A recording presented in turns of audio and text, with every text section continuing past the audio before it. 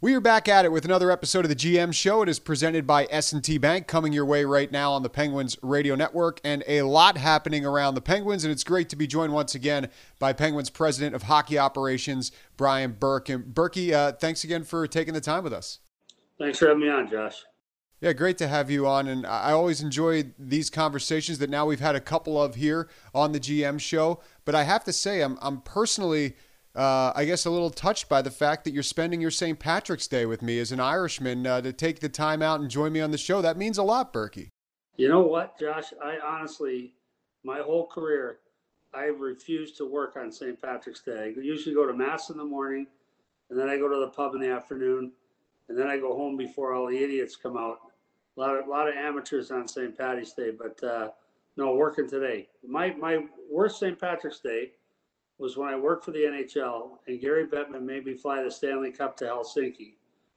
And I got there on St. Patrick's Day, did a press conference to announce that the Winnipeg Jets were holding training camp in Helsinki with Teemu Selanne. And then I flew back that afternoon. So I landed in the morning, did the press conference, and then flew back that afternoon and got back into Manhattan around 6 o'clock in the afternoon.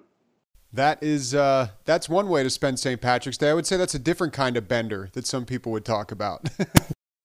Well, let's jump back to your Penguins right now. Just wrapped up a head-to-head set with the Boston Bruins, I should say a back-to-back set, and lots to unwrap from that one as we will do kind of over the course of the next little bit here on this show. But I wanted to know, when you look at the month of March for the Penguins in general, coming off that 6-game win streak that was snapped last night in the loss to Boston, is there anything that you kind of have seen come to light with the Penguins here during this surge here recently, particularly in the month of March, that gives you, I guess, optimism that the team is trending in the right direction?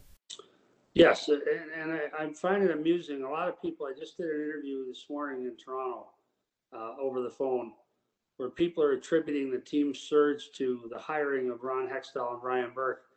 And I'm telling you, if I were a player lacing up my skates this morning, and I heard Brian Burke take any credit for the way the team was played, I'd be sick to my stomach. It's got nothing to do with that. The players decide who wins these games. I think there's three things to point to. One is the return of Brian Dumoulin, I think is important. I think he's a really important player for us. Number two would be the surge of Evgeny Malkin, and we don't know how badly he's injured yet. We'll find that out later today probably. But he's given us two lines. And Sid's been Sid since I got here. Sid is Sid. He's a great player. But Gino's really cranked it up.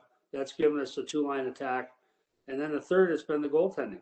And both goaltenders, Tristan Jarry in particular, but Casey DeSmith has given us a couple of quality starts too. So that's the reason for the run. Tristan Jarry, 10 wins since Valentine's Day. That's the most in the NHL as the Penguins look to get back in the win column starting on Thursday night against the New Jersey Devils. A lot to get to as far as last night's game against the Boston Bruins, and we will talk about all that when we come back here on the GM Show presented by S&T Bank on the Pittsburgh Penguins radio network. We are back here on the GM Show. It is presented by S&T Bank on the Penguins radio network. I'm Josh Getzoff, joined by Penn's President of Hockey Operations, Brian Burke. And Berkey, a lot to peel apart from last night's game against the Boston Bruins. Penguins fall 2-1, and I wanted to start with something that has been kind of a hot topic, let's be honest, since the game last night, that being Brandon Tanev's hit on Jared Tenorti in the second period. In the game, he was given 5 end-of-game misconduct for boarding, obviously kicked out of the game as a result. What'd you make of that whole situation? Well, I think it's a clean hit. And people will say, well, you say that it's your player, it's a clean hit. I'll give you an example of how I try to be unbiased. Tom Wilson hit Janko late about 2 weeks ago, and he got a concussion. And Hexy and I both felt it was not a suspendable hit. And we said that. We told David Morehouse that. We don't view it as a suspendable hit. So I see this as a chest-to-chest contact. It's a good 10, 12 feet from the boards. It's not in a dangerous proximity to the boards. There's no leaving the feet. There's no elbow. There's no stick. It's a clean hit. And I thought for sure when they reviewed it, because now they review major calls and make sure. Right. I thought for sure they were going to rescind the major and maybe stick with a minor penalty, although I didn't even think it was a minor penalty. It's unfortunate that the player got hurt. No one likes to see that, but body contact's part of this game, and that was a clean hit for me. I don't understand the 5-minute major, and I'm baffled that they could review it by the penalty box on their laptops or iPads or whatever, tablets, and not get that call right.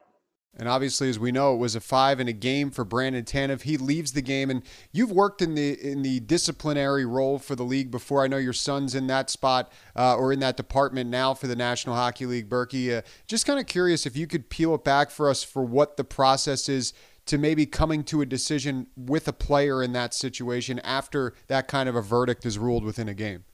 Yeah, so what would happen there, they review any controversial hit, player safety reviews that. And so what they do is they clip it. They'll show a replay of it, 3 or 4, whatever they get off the television, and they'll send it to the committee that has a vote on these things. And they'll say, what you're thinking on this. So I don't know what the response was, but they would have all looked at it last night, and then they weigh in on, should they rescind the major penalty? Should there be discipline? Should there be a fine? Should there be a suspension? And to my knowledge, we haven't heard anything from the league yet, and I'd be shocked if we did. But they will review anything serious like that and make a determination on whether they felt they should move forward or not. Brandon Tanev, no secret to a physical game. It's kind of been his MO since coming on board here with the Penguins. And really, when you look back to what he was in Winnipeg, same deal as well there. He's also a Providence College guy, much like yourself. Do you find yourself appreciating who he is as a player more, getting to see him every night here in Pittsburgh? Well, it's funny. When I saw him play in college, I went to scout Providence College. They were playing at home.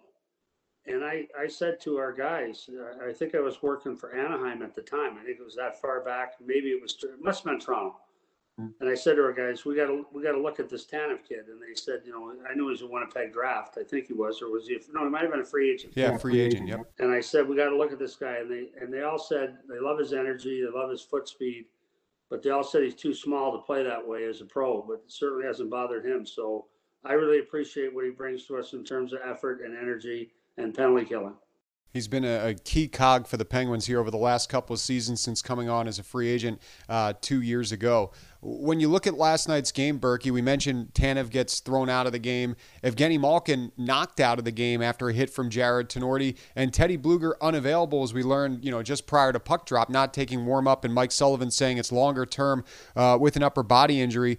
Let's first talk about, just the mindset of the team in your mind with how they performed in that situation, with those guys all kind of being pulled out of their grasp as the game wore on against a pretty desperate Boston team. Yeah, I was very proud of the effort last night.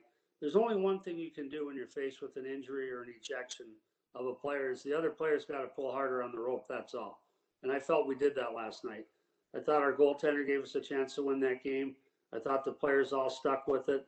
I was very pleased with the response. So you start without Teddy Bluger, upper body injury, as Sully indicated, probably going to be a little longer term injury than thought originally.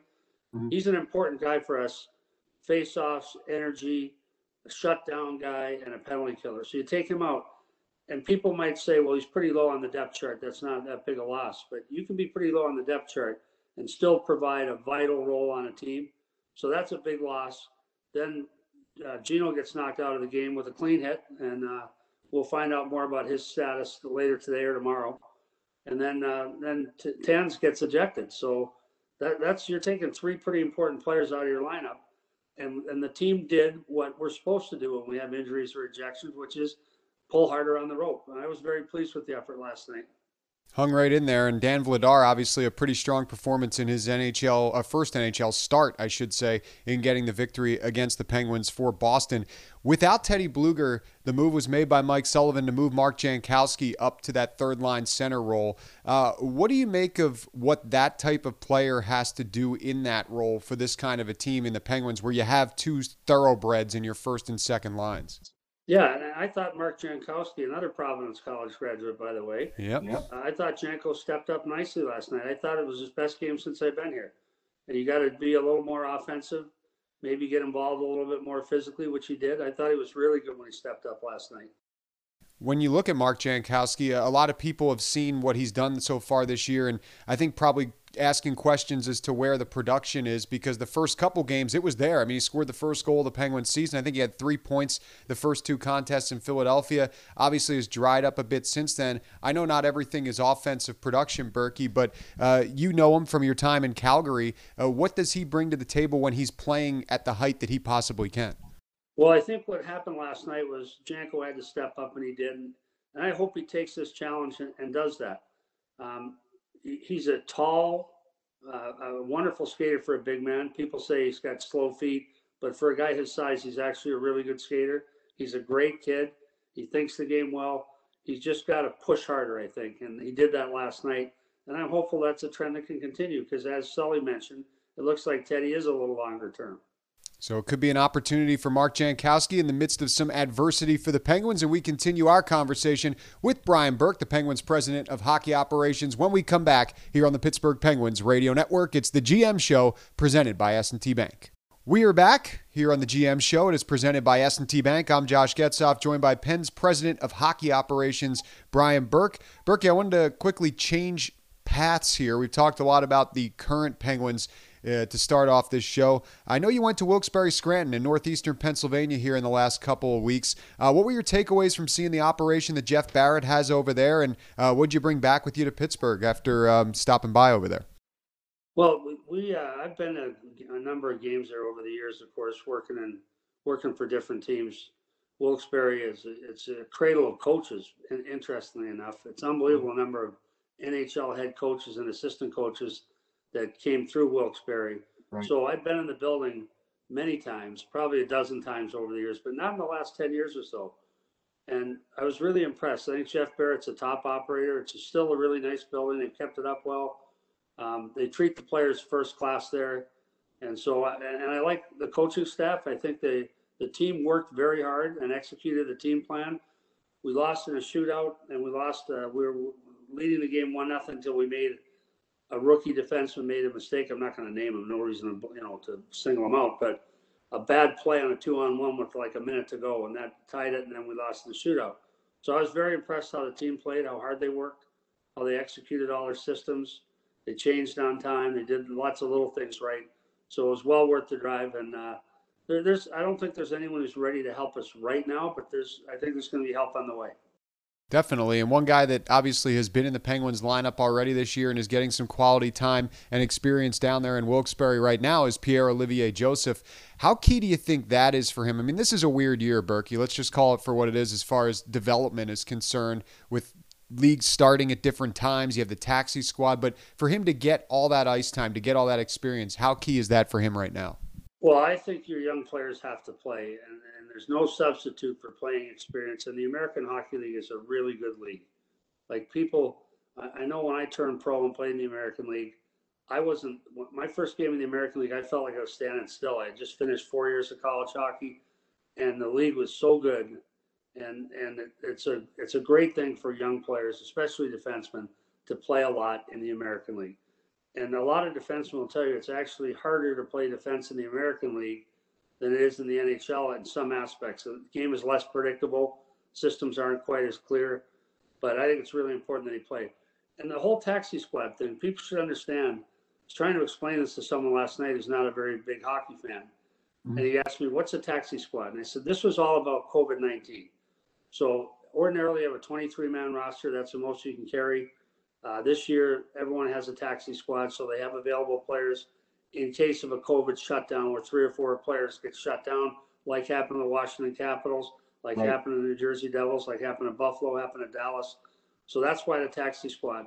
The fear or the risk of taxi squad is with young defensemen or young players is they're not playing. So they're around the big club, they're practicing. It's not wasted time, but it's not the maximum use of time that they would get if they play. So for example, Chad Ruhwedel got to play last night. I'd rather have him on the taxi squad missing games than P.O. Sure. Yeah. And I think maybe from the forward perspective, I've seen you guys have recalled to the taxi squad Josh Curry a couple times, Freddie Gaudreau, guys that are maybe a little bit older, a little bit more seasoned as far as their overall games are concerned. Yeah. Let the kids play. Bring a veteran guy in who might be able to do a little more for us in an NHL game. Well, when you talk about guys that have honed their skills in Wilkes-Barre Scranton and made the jump here to Pittsburgh, you mentioned him earlier, and I'm glad you did because I wanted to get your opinion on him. Brian Dumoulin. Last night was the first time the Penguins have lost since he's come back into the lineup from injury. They're 6-1 in those 7 games. And I'm curious, Berkey, I know you obviously follow the league like a hawk and you're watching a lot that's going on from game to game. But with a guy like Brian Dumoulin, when you get to see him every night, do you come to appreciate who he is as a player a little bit more, and as far as his standing as a cog on this team on the back end? Well, for sure. And you don't know your team until you know your team. And what I mean by that is, Josh, if you'd asked me in December, tell me about the Pittsburgh Penguins, I could have given you a thumbnail on every player on the team. That's what people do who work for teams. We know the other teams. But you don't really know your team until you spend time with them and watch them play. And I always admired Dumoulin as a player. I haven't had a chance to talk to him about this, but when he played at BC, Jerry York used to have me come in and talk to their team every year when I was back in Boston visiting my family.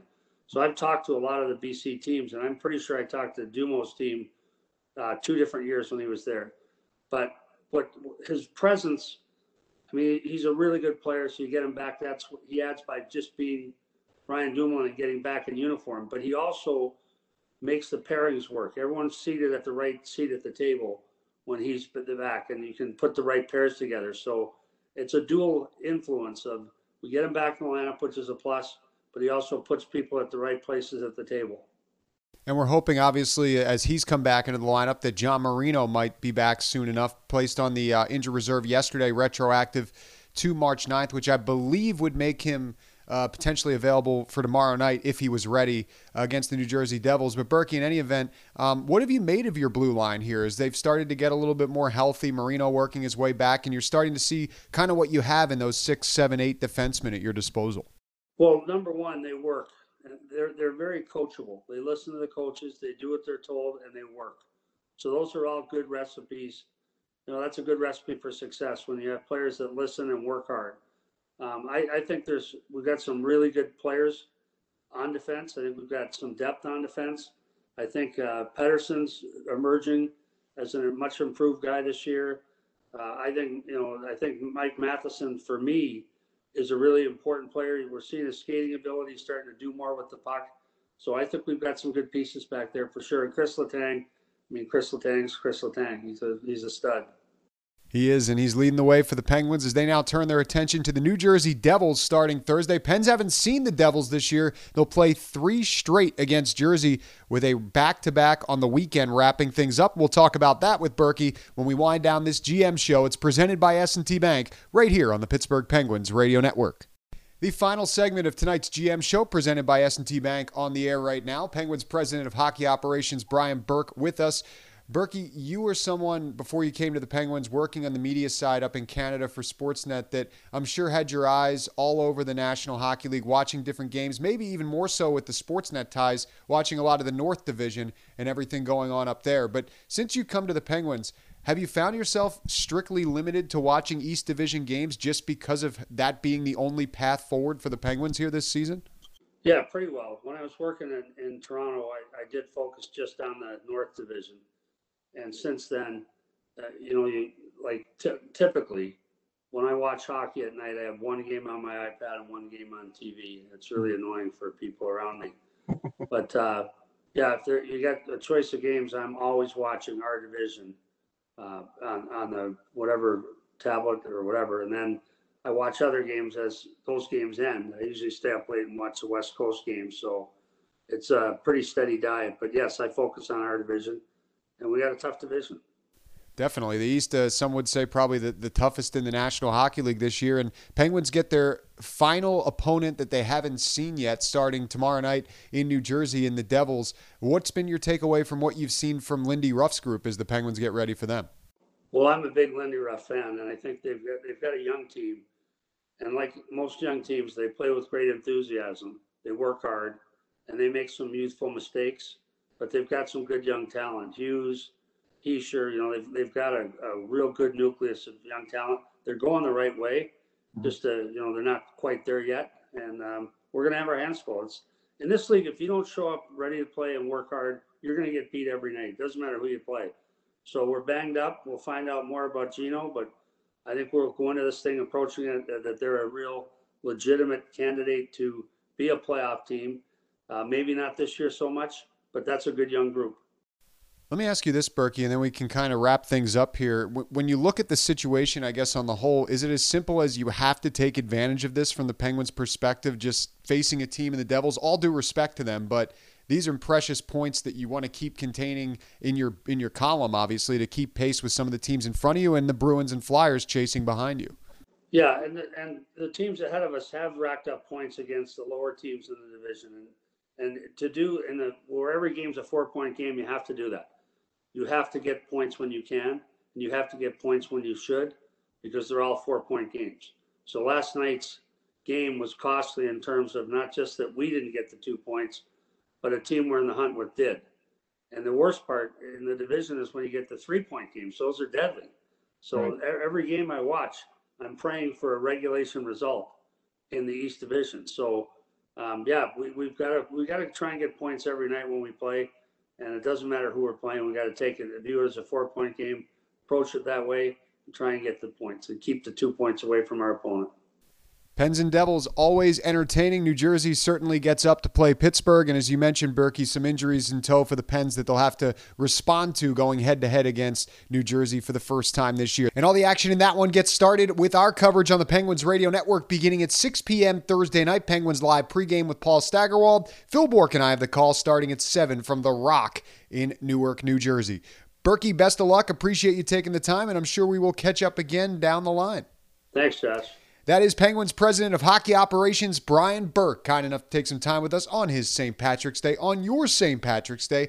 And we appreciate everyone out there tuning in here on the GM Show presented by S&T Bank. For our executive producer, Wayne Gretzky Anderson, I'm Josh Getzoff. Stay safe, stay healthy. Good night, everybody.